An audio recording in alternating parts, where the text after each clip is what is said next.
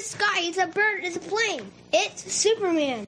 This is Dan Jurgen. This is Jason J. Lewis, the voice of Superman on Justice League Action. This is Mark Wade, writer of Superman Birthright. And you're listening to The Krypton Report.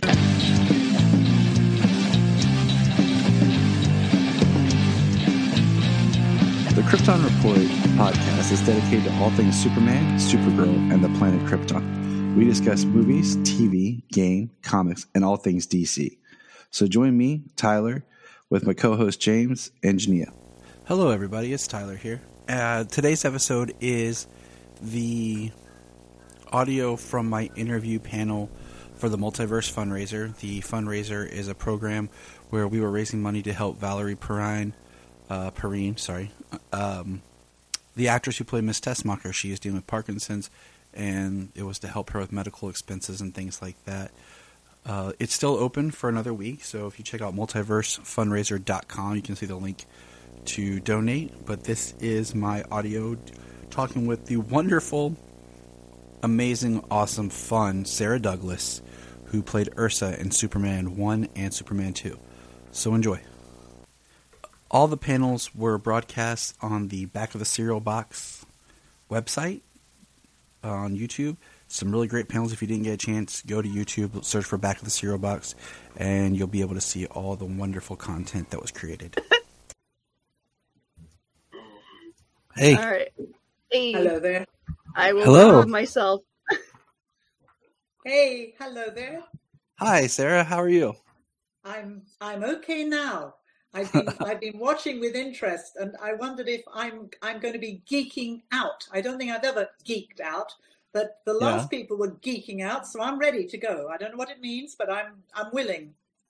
All How's right. that? Yeah, that sounds wonderful. Hi, I'm Tyler. I host a podcast called The Krypton Report, where we talk about all things Superman related, and I got the honor to talk with you today. Well, it's great to meet you, Tyler. Thank you for inviting me in, and what a great cause. Yes. Yes, it is. I was going to say, I turned my camera, and if you can see, like, it's a little reflected, but I have, you're right over here on my poster for Superman 2 right here. That's what we like to see. Excellent. Excellent. I know. And how many years have you had that poster, or is it a new one? Well, let's see. I want to say my friend, it was about 5 years ago, he got me the whole collection of all 4 actual theatrical Superman Fabulous. Posters. So they're all framed and designed Beautifully right here, done. and I'm impressed. it's wonderful to have. That's more than I have, believe me. So, like I said, I wanted to thank you for being here today. Got a few questions from people I talked to and myself who I was told I was going to get to speak with you today.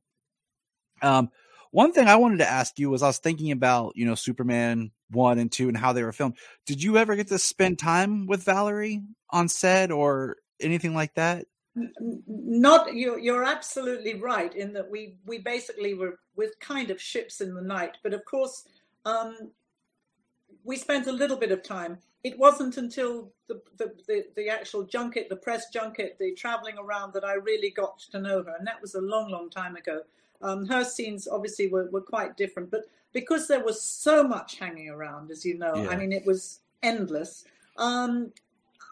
Sadly, no, I didn't, and I obviously didn't get to work with her. But what happened was, I mean, you've got to remember, this was a many, many, many months, because we were shooting Superman 1 and Superman 2 together, which we knew about. But we had started really shooting Superman 2 first, and that went on for many, many weeks until somebody up there, executive-wise, said, wait a minute, guys, we need to get 1 completed, which of course was a lot of Valerie, before we continue with 2. So I was put on hold, or what is wonderfully called pay or play. And I waited to play. I didn't play, but they paid me, which was one of the best summers I've ever had. And then I came back. But it was during the subsequent press junkets that I really got to know Valerie. And then, of course, over the years, and in the latter years, because we were both in LA, I first well, probably back in the early 80s, which was not, I mean, I think we shot around about, what was it, 77, 78, 79. I mean, it was when we were shooting. It was in the early 80s that I ran into her. Well, actually, I ran into her. She had 2 enormous Great Danes, and I ran into them walking up on Mulholland Drive with my dog, and our dogs encountered each other. And my German Shepherd and her Great Danes had a few things to say to each other. But then coming rushing along behind them was the delightful and divine Valerie, and that we reconnected at that point. And I was able to visit with her. I was in LA just before Christmas, and was able to go over and visit with her, which I do whenever the opportunity arises, because she needs all of our support. And she was brilliant, and still has a smile on her face and the makeup on, and, you know, just coping with the everyday business of not being well, you know. Yeah. Just that's all there is to say. But she's brilliant. She's a wonderful human being and deserves all of this attention. And of course, that wonderful documentary that Stacey did. Have you spoken with Stacey? Has somebody spoken with Stacey? Yes, I believe Stacey was on the. Was it yesterday? Oh, yeah. Yes. Good.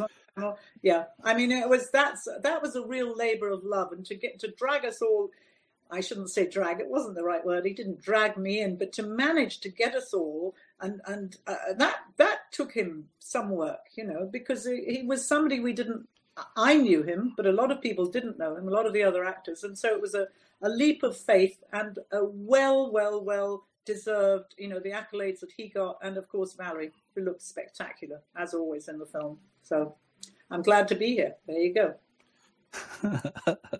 Well, we're glad to have you. And it's wonderful to have someone who knows Valerie. And speaking of knowing, yesterday I did a panel where we talked about the works of Richard Donner. Could you speak to what it was like working with him and the kind of like person? Because I've always heard good things about, you know, him, but I've never got to speak with anyone who's actually worked with him before. Well, firstly, I have to say I'm one of the fortunate actresses. I believe I was fortunate that I actually got to shoot Superman 2, a great deal of it, twice. So I got to shoot it with Richard Donner, and then again with Richard Lester. And never have 2 more different directors existed. Donner, I met when I went for the meeting, and I was already shooting something, another great epic called The People That Time Forgot. And I was shooting that with Doug McClure, and we were over at Pinewood Studios. And when I got to meet Dick, I was at the time, I mean, my idea of an American was somebody with tinted glasses and slightly long hair, a Californian, and a bit hip and a bit cool. And of course, he did not disappoint. I walked into this office, and there he was with the tinted glasses, and just as I said, the epitome of, to me, as a little English girl, of a Hollywood director. What was wonderful about Dick was that he was an actor's director. So in other words, he really listened to us. He let us find our voices. He let us work with what we had. I mean, I don't remember an enormous amount of direction from him, but obviously he gave us a lot of direction. And I say this because I can compare it to Richard Lester, who absolutely was working with 3 cameras and was giving us very precise directions. Now, I have to be honest and tell you that it actually worked better for me working with Richard Lester, because dear old Dick would give you the idea that, not that you had all the time in the world, but he let you explore the character, explore the scene. And for me, that could go on for weeks, exploring, if I wasn't curbed. Richard Lester, of course, came in and said, right, you're going to do this. I mean, you're going to do this. You're going to hit the piece of wood, and you're going to flip the manhole cover, and you're going to catch it, and you're going to do, he was very, very, very precise with what he wanted. And consequently, because I wouldn't say I was terrified of Richard Lester, but I found him, it was like a very scary schoolmaster. Whereas Dick was just somebody you wanted to hang out with. And consequently, I think everybody did hang out with him. Certainly the rest of the cast spent a lot of time with him, because we have to remember, they were on location. I lived in London. So every evening I went home. they all were on location. They all had wonderful expense accounts and nice places to stay in London. And consequently, I think there was a lot of after hours partying that went on. That's all I'm going to say. But we were, at that time, enjoying ourselves. No, he was great. No, he was great. Yeah.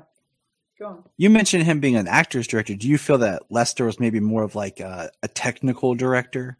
The way you were talking about his directing, like he didn't focus as much on character as much as this shot, this timing. I mean, that was my impression of him. Certainly for me, you know, he very specifically instructed me, directed me, and told me exactly where to go. And he said it in such a way that I had no doubt that I could do it, because what he was asking often was quite difficult. You know, I remind people that Christopher Reeve came into the job and came in doing terrific weightlifting, exercise, getting himself in shape, getting himself ready. I just arrived on the first day. There weren't gyms in London. There was nowhere to go. I mean, the first gym that I went to in London, all it had was a stationary bike and a jacuzzi. You know, it didn't exist in the 70s. It's very much an American thing. So I wasn't remotely prepared. I just happened to be quite fit. But I mean, that was in itself is a miracle, really, that I was fit, but I was. So to be told that you could do something that really seemed quite impossible, for me was the way to go, because there was such confidence in it. But of course, right from the beginning, right from the first weeks of shooting with Dear Dick, you know, we're talking about somebody that said, okay, you know, I remember him saying, you go up to that windowsill, you're going to stand on the windowsill, and then you're going to jump off and you're going to fly. And I can remember thinking, ooh, you know, it's all very well. I've never been, you know, this, and it was an enormous set. It was the Bond set. It was the largest soundstage at the time, certainly in Europe, and it was vast. And you know, you've got to have terrific faith in your director, in your obviously the stunt people who advised you, but the technical crew, to just jump off, which is what we did daily. We just jumped off that windowsill and off we went, you know, flying through the air. But it was he was great. But I didn't get to know him as well as Margot Kidder and Chris, and all of them did, because I didn't have those wonderful after-hour get-togethers that they all did. You know, it was, I mean, it goes without saying, and they all continued their friendships when they went back to LA, whereas I stayed in London. So I didn't know him anything like as well as all of they did, which is why, of course, when it came around to him no longer shooting Superman 2, most of the cast, well, all of the cast were absolutely up in arms, and they were furious about it, and they were very vocal about it. And I don't think that you all, the fans, knew for a long time that it had been reshot and redone by Lester. I'm right about that, aren't I? When it first came out. I believe, you know, it's hard to tell. Like, I've done a lot of reading and research, you know, at the time when the second comes, I wasn't born yet. So yeah, it is. But I mean, it was. You know, the others were very, very vocal, which is also, I think, how I came to be the person that did all the publicity for Superman 2. I did the world tour, so I alone went off around the world. I mean, literally around the world over a period of 9 months, because of they opened Superman 2 in a completely different way. Warner's did. So they opened it. Australia, was it Australia first, something like that? Yes, some sort of New Zealand, Australia, and then it slowly but sure England.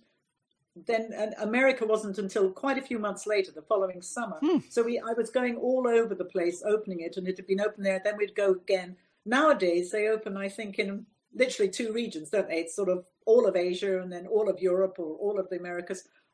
Back then we were doing a country at a time.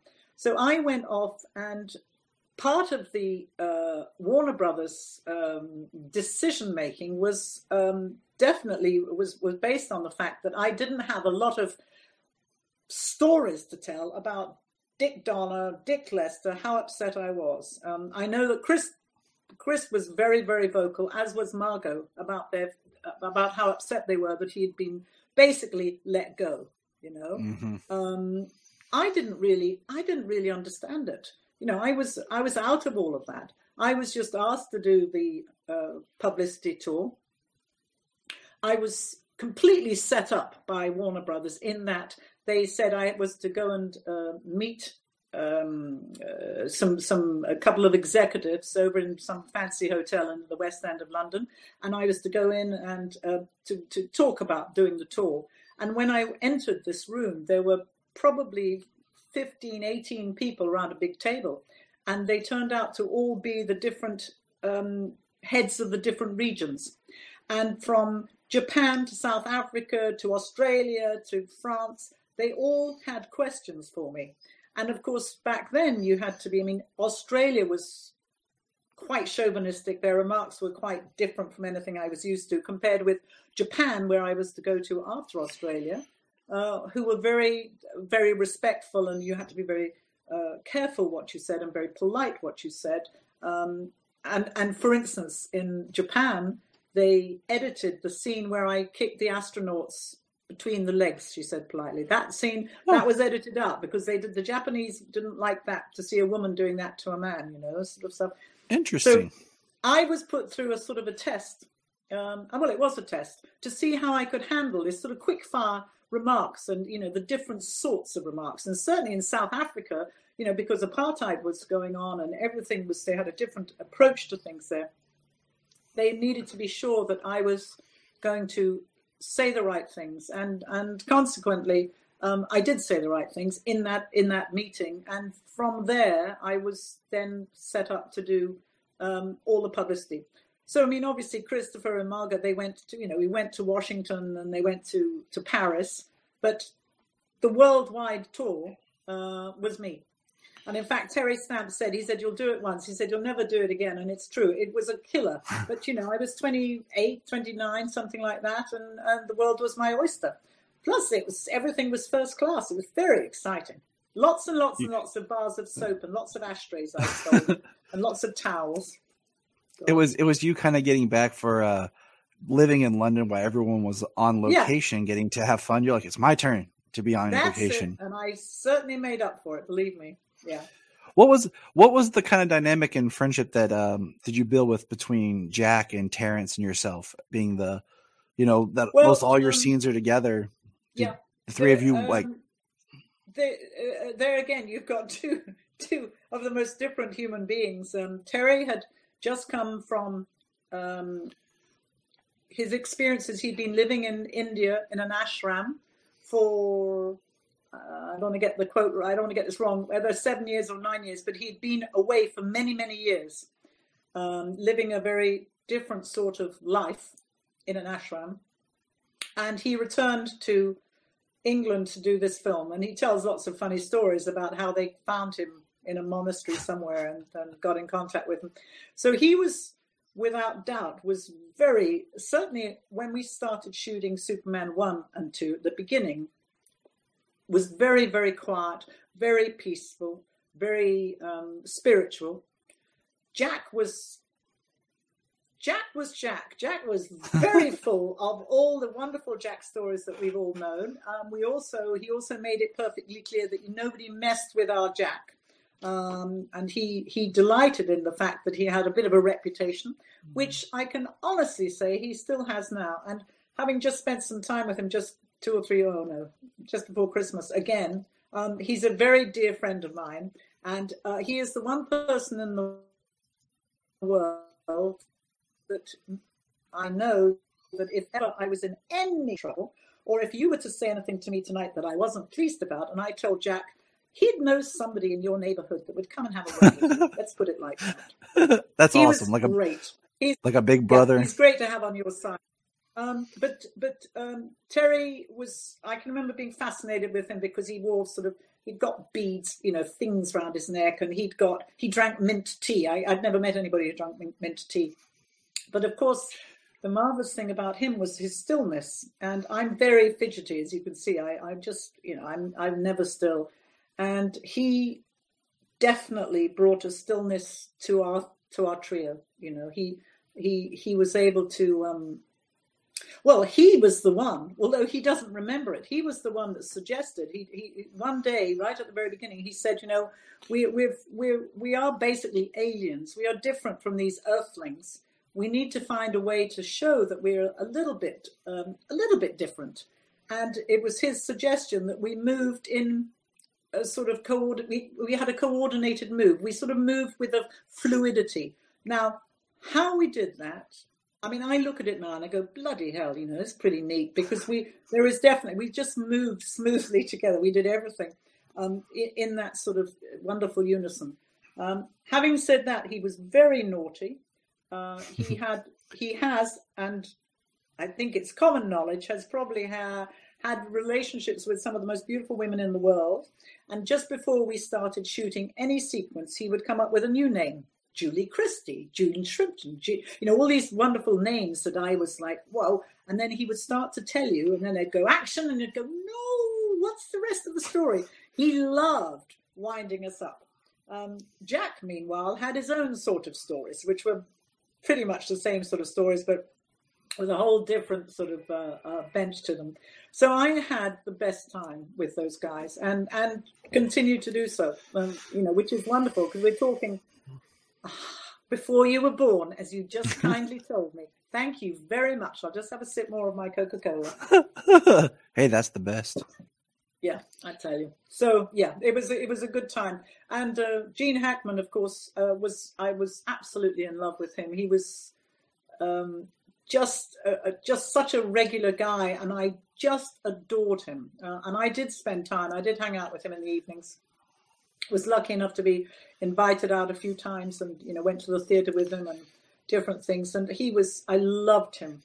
Absolutely fabulous. I mean, how lucky was I? I was 27. You know, Brando. I mean, I don't even know if any of the kids today have any idea how staggeringly, enormously fabulous Marlon Brando is and was and is. You know, he to a young actress to be having a scene with Marlon Brando. Oh my God, you know, he had such an aura about him and was just such a presence. So, you know, didn't get much better than that. You're speaking about presence. Can we just say how amazing your presence was? I mean, you know, watching. Oh, you're welcome. I mean, you know, I grew up with, and I tell stories before about how Superman 1 and 2 in my mind as a child kind of existed as one movie. I had, I think, a VHS tape from TV where they played them back to back. So it was years later, so I realized it was two different movies. Oh, wow. But I just remember the scene, like the first scene where they say the Lady Ursa, and like the camera turns and you kind of like step into frame. It's intimidating, you know, as a child watching this, like, especially because, you know, as a kid, a lot of times you don't, you know, I didn't think of like the female villain. You're like, you know, you kind of expected like the big puff male, but you had this presence and this that was haunting. It was powerful. Thank you. That still resonates now. When I watch the films, you can see what you bring. And I mean, definitely you're a lovely person to speak with. It just shows the greatness of the performance. Yeah, I can honestly, I do have to pat my own back, because it doesn't, when I look at it, I can't believe that I managed to pull that off. I'm not aware of trying to have that stillness and that power. Now, I do know that every morning I left for the studio very, very early, and I did have a very long sit in that makeup chair. I had very long hair at the time, way down to here, and every single bit of my hair had to be put up in a wig, and they would put that up, and oh yes, it was a wig, and so that pulled my face up. White makeup, because supervillains don't have freckles. I do, so I had to have white makeup everywhere. My eyebrows were stuck up with, you know, glue to lift them up. The boots, the harness, the whole thing, and it still wasn't 8 a.m. And most of the time, by the time I had pulled those boots on, I felt mean. I probably hadn't had as much sleep as I should have had, and it was a daily meanness that came over me, which helped. plus those outfits, were so simple and so plain and so powerful. We had somebody asked me the other day about comparing it to one of the latest Supermans, or the latest, I don't even know which ones, I've lost track of them all now. But I remember saying to this person, I said, yeah, but we didn't have weapons. They've all got the gear now and the weapons, the villains when they come along, Feora and different things. I said, we were just there, which I think is brilliant. The fact that we had that power and that clout, and that presence. So it is, I can look at it and it's not me. So I can say, okay, yep, that's good. And I'm glad I scared you. Good. Yeah, you have a lot of good comments talking about here your quiet strength, and right here this one when she saw Superman 2 when she was 11, and Valerie, it was amazing. Thank you. That's great. I something I have to say that all these years later, I mean, it takes quite a lot for me on a Sunday evening to sit down and do what I'm doing now. I mean, but when it's Superman and of course for me it's Valerie, which is to me Superman. The fans, the Superman fandom is extraordinary. I meet people all the time, and of course now I'm meeting people all the time like you that tells me that they weren't born, which I find totally scary to think you weren't born. Sorry, but I'm meeting I'm sorry. You're okay. Meeting all the different generations, and you have to. I don't know whether Americans really understand that in England, back in whenever it was, 77, 78, Superman. I kind of knew who Superman was. Mm-hmm.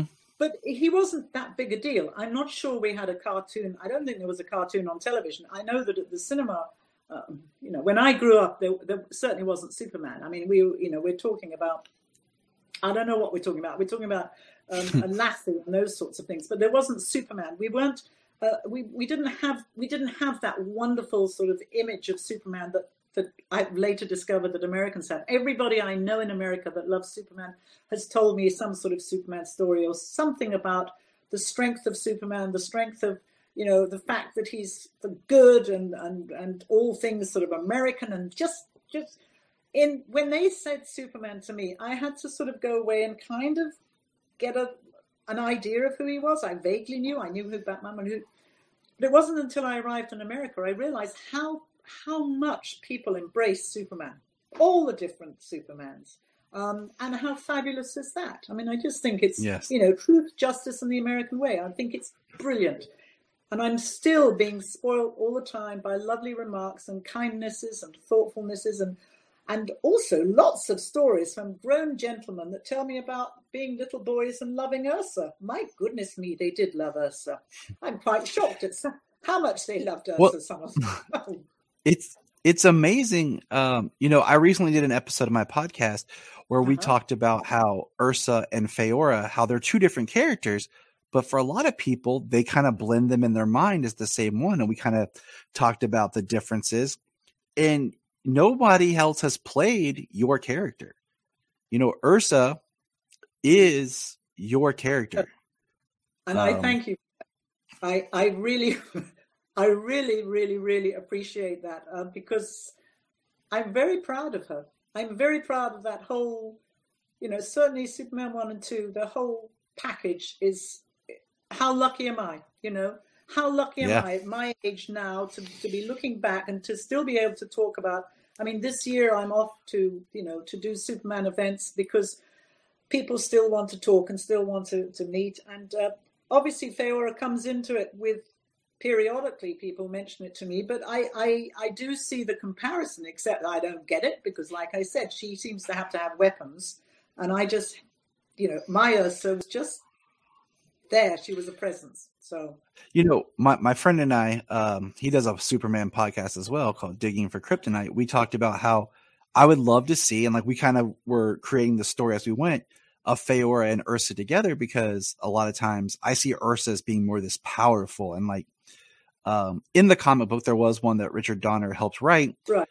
Yeah. Ursa is very like a she likes to torture her prisoners. She's very she's evil, and I always see Feora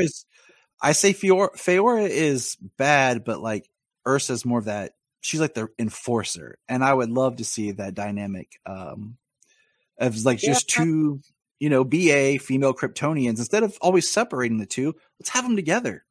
Yeah, let's see their power.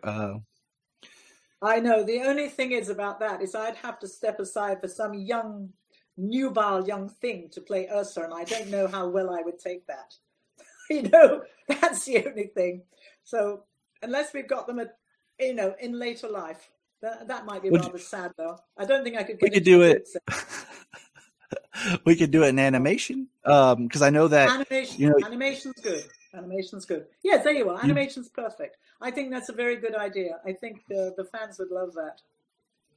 I know you did. In my notes here, I was writing like you did do voice work for Mala on Superman the animated series, which Mala was kind of one of those weird characters where they tried to make her. She kind of was an Ursa-esque type character, but it was one of those they made for the series. You worked on Green Lantern this series, Batman Beyond, so you've kind of hung out in the DC world, like you did Swamp Thing Returns. I was. Oh, I've got a phone going here. So excuse me. Oh no, you're fine. This person off. There we are. I was very. I was disappointed with Green Lantern because I was really. I knew where the story was going with my character, and it was very exciting. And then it got cancelled. But I'm told, and I don't really understand how these things work, that as far as animated goes, that if the movie doesn't do incredibly well and therefore they don't get incredible merchandising, that it doesn't, the animated series just fades away, which is what happened. Because I was ready. I'd got a great storyline that they'd given me. Anyway.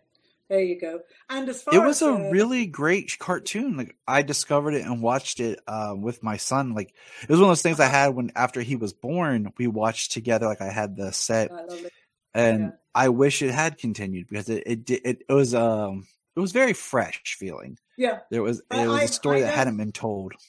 Yeah, I don't know so much about the technical side of things, but I do know that at the time. They were very excited by the animation because they were doing something quite different that they told, they said would be, that people would love, and it would be the first time it had been seen. And, there was a great excitement around it. But anyway, and the other Superman, that character, what was the Superman cartoon animation called? The Adventures of Superman. It was Mala.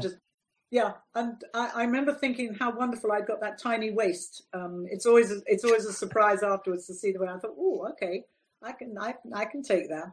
Yeah, it's now that I've come back and I'm in England, I don't have access so much to the, to all of the animations, to all of the voices, and they haven't. It isn't happening in England, I know we can do them transatlantically and everything else and in a little studio, but I mean, I loved going into the studio in Burbank and wherever and getting together with the other actors, and doing boof and boof and boof and all of that. So it was great fun. It's great fun. Certainly better than having to learn my lines. That's for sure. Just getting to read it. Anything to learn stuff. What was it like coming back and doing your part in Supergirl? Kind of stepping back into a live action super world. Yeah, everybody knows that I was very disappointed because they'd asked me, something else had come up a couple of years before, which I wasn't able to do because I was working. So when that came up, I was really quite excited. But of course they told me about the character and they told me what it sounded all good. I didn't see a script. It was shot in Vancouver. I was working on something in England. I had to fly back to LA and then I had a costume fitting and I was thrilled. But then I saw the script. Then I saw that I did nothing, and it was a real shock to me. I thought, God, I've made this terrific effort to get here. And I felt, I was booked for 1 week's work and I was paid for an episode. So there was no reason for me to think I was not going to be doing something. I was very disappointed to find that I was doing so little. Let's put it like that. In fact, I've never really done so little. So I thought, bloody hell, after all this, and I know the fans were very disappointed because, you know. It was exciting to see you. It was one of those like, it was like, oh, look. And of course my wife's like, and wait, who? And I'm like, yes. To get the look and everything else. It was a bit of a mystery to me, the whole thing, what exactly I was doing there for a whole day. I went to Vancouver for a whole day. It's like, really? I don't know. I was very happy to be there. The fans were the fans were pleased to see me, but they were very disappointed, as was I, because I'd only just got going and suddenly I got zapped and that was me done. But hey, I'll take anything. Now what do I have to work on? There's something they keep saying, oh, that's it, there's a Star Trek, whatever there's a couple of things that they keep saying, you've got to get into that. And I said, well, I'm here, I'm willing, I'm able, there's only so much we can do. And I think it's down to people making these things that are old fans from way back, that Superman fans, because I go onto a show and they go, oh God, I really wanted to meet you because you say, okay, fine. That's absolutely fine. Anything that gets me a little bit of extra work is fine by me. But Supergirl was a disappointment to me because of the lack of opportunity. I was just getting going. Having said that, the set was, they worked so damn quickly. I mean, I worked quickly anyway, on obviously lots of TV shows we go that quickly, but it was quite different. I'd never done I'd never done, of course, V was sci-fi, but that was back in the 80s, so it doesn't count.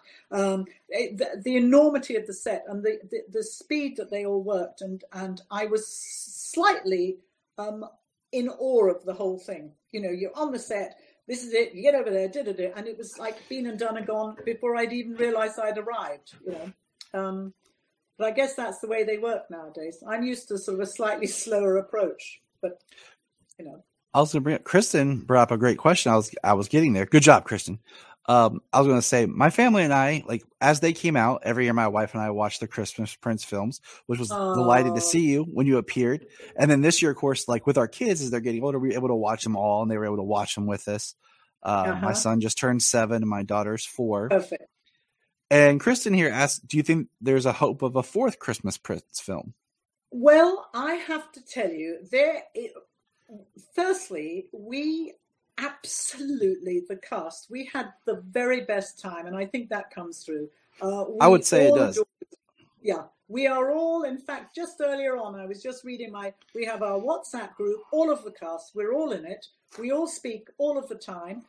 We have the very best time, and we really, really were so hopeful that the 4th one was going to be made. But then it was the beginning of lockdown 2 years ago. All of us came up with incredible ideas as to how they could possibly shoot this thing at the beginning of the pandemic. I think now it's got they worked it out, haven't they? I mean, obviously they've worked it out because lots of stuff's being done. We came up with all sorts of things. We had, Christmas Prince on a deserted island somewhere. We'd got it all figured out. Because again, the Christmas Prince sort of franchise, and it's out there. People love it. I would like to think it's going to happen again. I hold the hope. Our lovely Princess Emily, who was a little tiny girl in a wheelchair, is now the most delightfully sexy young woman now. I mean, I look and I go, oh my God, she just looks so gorgeous on her. So perhaps it's time for them to get her married, Perhaps it's time. That would be a great storyline for a 4th one. Well, we just, as I said, we just hope that it happens, because I don't really understand why it doesn't. Netflix, of course, have now taken over pretty much the running of it. In the beginning, it was Netflix, but it wasn't. The producers, we made the thing, and then I guess it got sold to Netflix. That's how it worked. And now Netflix have got very much control of it, and it's for them to sort of decide, and it's for them, I think it's for the fans to say, hey, it needs one of those little campaigns, because it was, even though we know it was corny, we know it was schmaltzy, but it was a good family entertainment. Everybody could sit down and enjoy it. And so I'm just, I'm ever hopeful that we can, come back and Mrs. Averill isn't too old. Maybe I'll have a little bit of love this time. Who knows? Who knows? I love doing that. You see, that's my sort of role. I just loved it being, in the beginning I was quite mean, and then it was decided that I shouldn't be so mean, and they started to just, make me a bit sweeter and a bit kinder. So hey, who knows? Maybe it's called an arc. Yeah, you had a good arc. You started here and moved along. And, absolutely. You've done a lot of things, like in a vast different, like you mentioned V earlier. You worked with Arnold Schwarzenegger. Yes. I mean, that's pretty awesome. I did want to ask you, is there a film that you had done that, first question, is there a film that you had done that you would wish had gotten more notice or more people knew about it that didn't quite reach where you had really hoped for it to be? Like any particular, like this one film that you're like, oh, this is going to be awesome, and then it just it didn't take as you had hoped. Well, no, not particularly. In that, there were a couple of things that I did that I really enjoyed doing because I wasn't playing the villain. And before Superman, I was always my famous quote is, I play the nice girl who's a little bit naughty on the side, sort of like Mrs. Averill, definitely a little bit naughty on the side. And then once I started playing, evil bad, I started going down that path, and that was all the work. I had tried very hard not to go down that path originally. But then you want to work, and things come up, and things like, for instance, as you mentioned, V, and then, you start getting into the sci-fi, and it's Stargate, and it's Babylon 5, and the fans are loving it, and that's what's coming my way. So there was a tiny little, and it was only a short film that I did called Changing Directions, which was made by a young Swedish director. And off I went to Sweden to do this little film, and it was set in the 60s. And I play a very sympathetic character, kind of not frumpy at all, but dressed in the 60s clothes, and I certainly wasn't too glamorous, and married to a vicar, and it was just small and sweet, and I long, and I wish they'd hoped that they would do this, and then she would sell it, and then she'd make the big film. I mean, in our dreams, but I long for a really lovely little, no, not little, but a lovely, sympathetic, wonderful role. I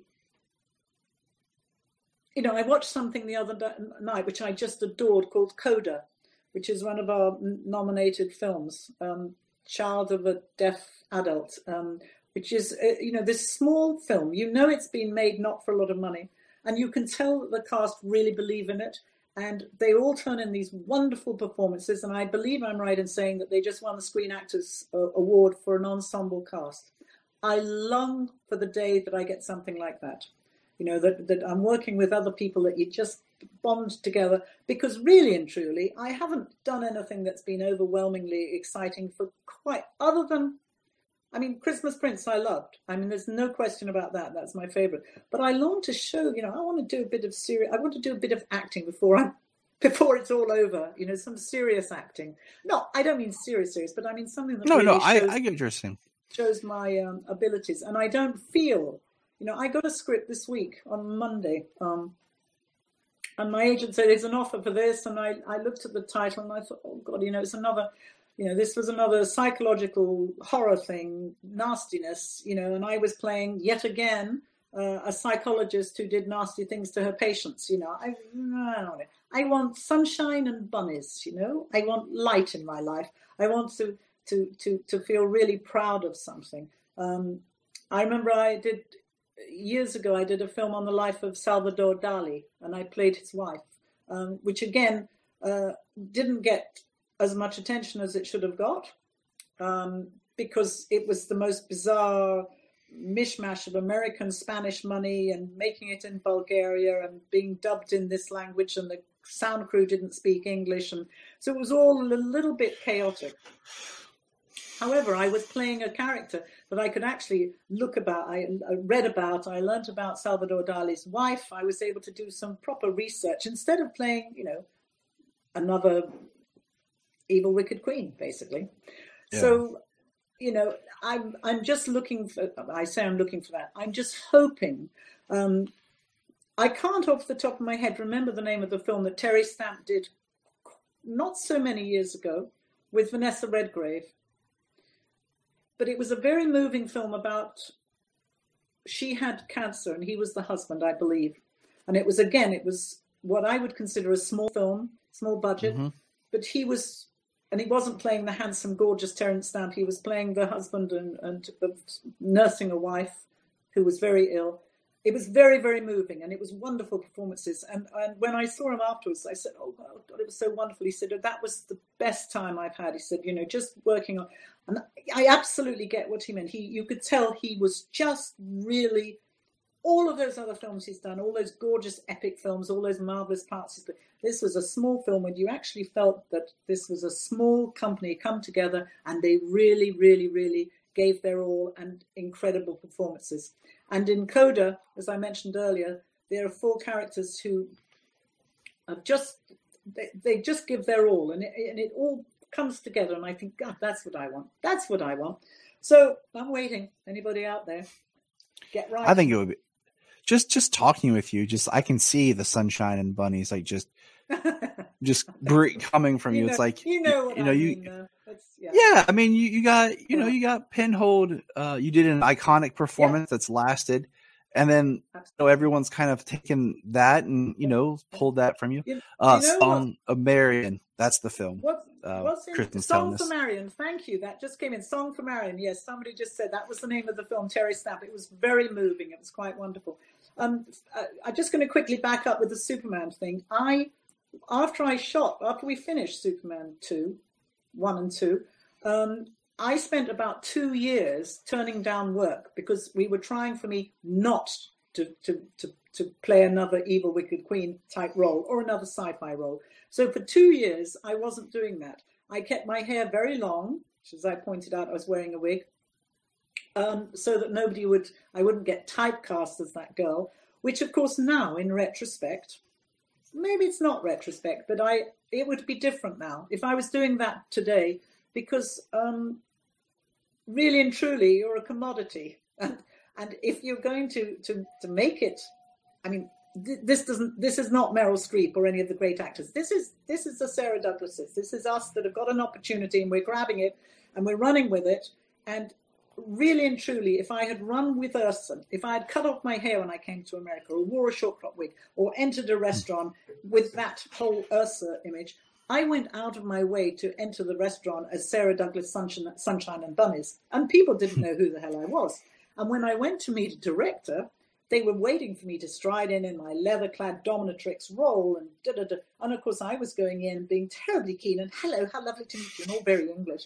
And people were delighted to meet me, but they didn't know what the hell to do with me. It threw everybody for a loop. And so now, as I look back over my career, not that I would advise this, but it was the one thing we went out of our way to work on, me not being that person. And consequently, when I arrived in America 2 years after I hadn't really worked, Falcon Crest fell into my lap. 1 episode of a sort of glamorous tough girl, but I was only 1 episode, and then it ended up being episodic, and I ended up being, the girl everybody loved to hate. And during that period, V turned up, and then Conan, and then suddenly you're thinking, well, I'm not going to turn down any of these roles because they're coming my way, and that's great. So I did them. But if we had social media, if I was doing it today with social media, my God, the sky would be the limit, wouldn't it? Because you only all know me because I got out there in the 70s and the 80s and the 90s and publicized my stuff and got, people start to talk. Nowadays, you do it like that. I mean, I've just done it for this, the people on Coda, the young actress, Amelia something, and I apologize, I can't remember her name, an English girl. But she, here I am talking about this young woman who was just fabulous, and I was so impressed with her. That didn't happen back in my day. I got my quote in Variety as the leather-clad dominatrix, and that'll do for me. But not everybody reads Variety, right? You know? Right. So it's a whole different way of presenting now. And as I said, it's like being a commodity. You sort of pitch yourself as a certain way, and you market yourself, and other people market you. This is what you get now. I'm happier down the bottom of my garden, really, but we won't tell anybody that. We have a question. Do you enjoy voice acting by parts? Yes, I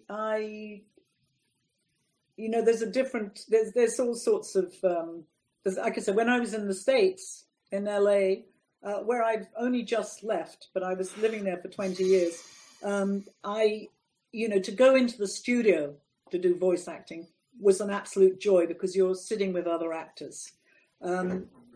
That is much more fun than doing it on your own in a booth. Although I got involved with a wonderful podcast called Tara Tremendous, which is one of my favorite things that I'm doing at the moment. I've been doing it for the past couple of years now. And it's just me doing my part.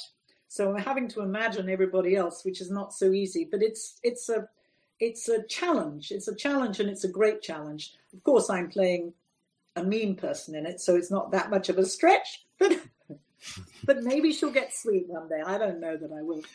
So I do enjoy it. Voice acting is great, and I love doing audios, and I've always loved doing audios and reading books. And basically I'm really happy just to still be standing at my old age.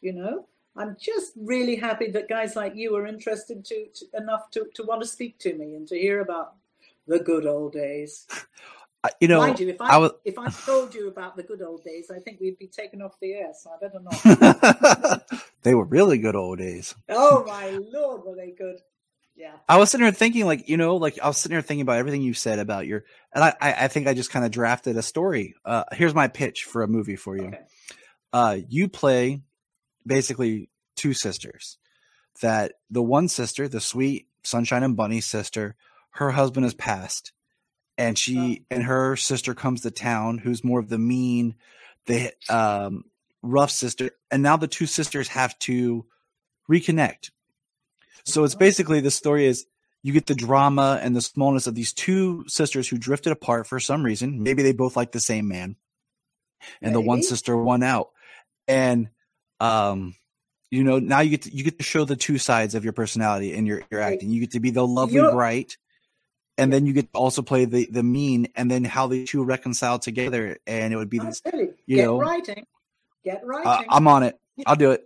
Let me tell you. When I finished Falcon Crest, at the very end of Falcon Crest, I was asked to do a pilot with my old friend Jane Badler, and we were playing sisters in that. Jane Badler, of course, from V. I could not get them to release me from Falcon Crest to do the pilot. But we were playing twins, which would have been great. I don't know that one of us was good and one of us was evil. I'd like to think that I was the good one, but maybe not. I don't know. I'll go with it.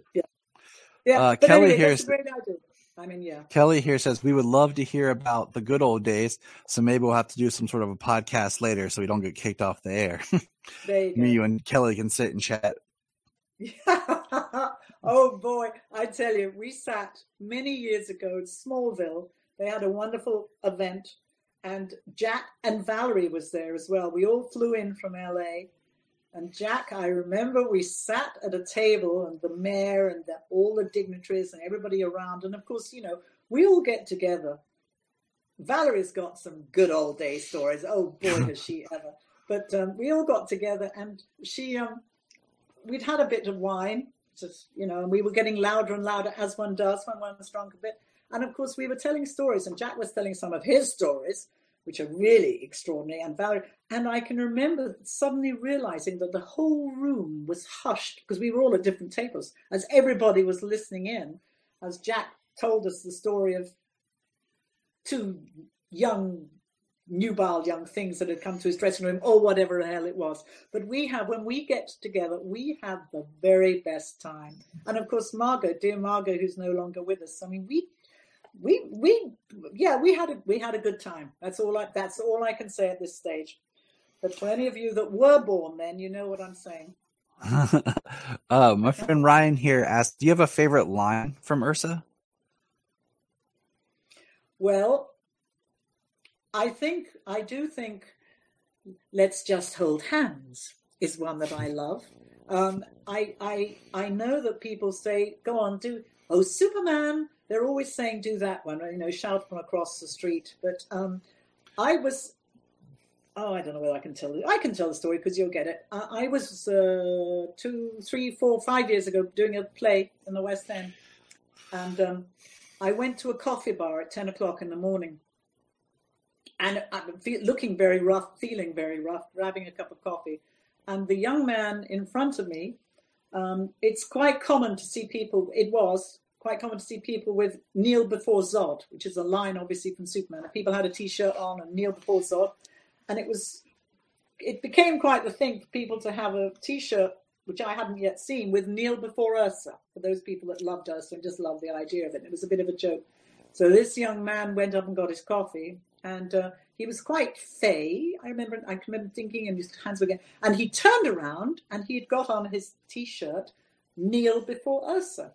And our eyes connected, and as often happens, you see a moment of perhaps recognition, which it usually isn't, but you just don't know. But I saw that look on his, and I looked down at his T-shirt that said Kneel Before Ursa, and I said to him, go on then. And he looked at me and, of course, was horrified, and he went, pervert, and shot out of the coffee room. And he obviously thought I was some old lady hitting on him. He had no idea that I had played Ursa. And, of course, by the time I put it on Twitter, I think the poor young man was reduced to deep embarrassment somewhere in the east of London somewhere. But it was great. He just said, oh, pervert. Oh, that's awesome. My favorite, I'll say my favorite Ursa line, I think, speaks to the character's arrogance, is when she is like, they need machines to fly. And I'm like, I always love that. Yeah, people that write in for autographs, and it's amazing. They all want, what kind of a man are you? What kind of a creature are you? They've all got their favorite lines that they want me to write, and that's fine. I'll write anything. I'll write anything they want. You pay your money, you get whatever you want. I'm hoping to be in this. Well, I'm due to be in the States this year, so I'm hoping to be. I'm going to Smallville again without Jack. I think I'm going without Jack, because last time I don't think they let us in. But I think that's in. I want to say that's in June, July, June, or something. And then I'm supposed to be in Knoxville. I've got a couple of places coming up. Actually, I've got 2 or 3 places coming up in the States, so I'll be out there. So anybody that's listening today that can come and say hello, please do. I plan to come and bring the kids this year. Yay! We had planned to go before, but last year we bought a house, and then of course the year before that they didn't have it. So we're planning on this summer, coming to. And that'd be lovely to come, and I'll kneel before Ursa. You'll know it's me, because I'll show up and be like, I'll have my hat and I'll kneel, and you'll be it's that guy. Yeah, yeah. I will look forward to meeting you. That will be my pleasure. Kristen here says, yeah, go ahead. No, I was just reading what he said without my glasses. She said she stepped off the planet. Yeah, the planet Houston. I know. There's some great lines from that. I'm also fascinated with, people keep saying to me, didn't you keep anything from Superman? And the sadness of all of this is, no, why would we? Back then, you didn't think of it. So I'm always amazed when I saw my wig come up on eBay not so long ago, except it wasn't my wig. I think it was a stunt girl's wig. And then, there's a couple of boots that are floating around. But they've got a museum there at Smallville. I think they've got quite a few bits and bobs of mine. But, there wasn't a lot for me to actually take. In fact, I met a guy who, one of those big auction type houses for celebrity auctioneers. And he said to me a few years ago, he said, didn't Marlon Brando give you anything? And I said, no. He said, are you sure he didn't give you like a bracelet or something? So me, no, I don't think so. And of course, afterwards, somebody said, you silly thing, you could have said he did, and then you could have sold it for an absolute fortune. I thought, that's terrible. But of course, now I'm thinking about it. Hey, who's to say? So if ever you hear me say, you'll know I'm on hard times. If ever you hear me casually say, oh, I've got this little trinket. No, there was. I'll tell you why I say that. Because, you know, there's a very dear friend of mine, Jim Bowers, who is very good at defending everything that Christopher, his autographs and anything to do with Superman. And one of the things that I discovered years ago, there was a guy going around taking tiny little bits of supposedly Christopher Reeve's cape and putting them in a bit of Perspex and saying that it was Chris's cape. And people were paying good money for these things. And it wasn't at all. You know, it's a hell of a business. You know, it's you know, people are very gullible, and I don't like to see that. So, you know, so it's always something to be aware of. But I mean, Jim is over at Cape Wonder, is very good at authenticizing. That's too big a word for me. But, you know, things, and, you know, you have to be very careful what you purchase. Don't believe all you see. But I am the real deal. So you got me for free tonight. And hopefully we'll get some money going for Valerie. Yes, let's see. Oh, it's let's almost see where time we're for me to say goodbye. I know, it's horrible. It makes me sad. Hey, Willow.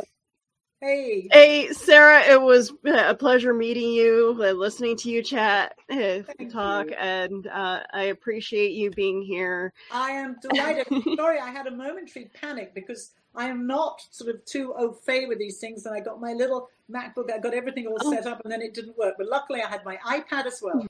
So here you are, in very small, but nevertheless, I watched earlier on all of you. My goodness me, there's fabulous outfits and costumes. It's cosplay, isn't it? Yes. It's just, and tell me something, because I haven't got my glasses on.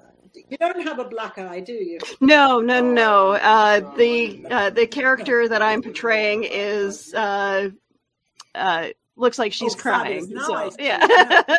No, now you've thought it now. Well, I'm relieved. Listen, guys, I wish you all the best. I look forward to meeting you wherever, but it'll happen. I'll be out there. Thank you, Sarah. And thank you, and good luck with your fundraiser here. You're doing a fabulous job, and it's much appreciated, because Valerie is one of the loveliest people on earth, and she needs all the help that we can rally. So thank you. Absolutely. Thank you very much. I'm going to go and have my Sunday supper. All right. Enjoy. Bye. Have a good day. Bye-bye. All right, so we're going to close up here for this panel. We have Lacey Clegg on her in the green room. Tyler, much appreciated. Thank you very much for handling Sarah. Oh, you're welcome. It was a pleasure. Looking for more panels with you. All right, so we are going to do the next panel right away, photography with Lacey Clegg. I really hope that I'm saying her name right. But okay, so we're still at 300. Oh, we're up to $360 right now for the fundraiser. All the great prizes that were given away. And I'll play this little blurb. The Multiverse fundraiser is a benefit for Oscar-nominated actress Valerie Perrine. Ms. Perrine is known for her roles in Superman, Slaughterhouse-5, Lenny, and so many more. We've teamed up with documentary director Stacey Souther to raise money for Valerie's medical expenses and other needs. Every donation and every post share gives you the chance to win super prizes. Go to the website listed for details.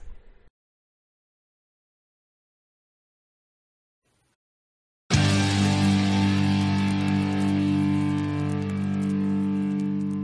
up in the sky.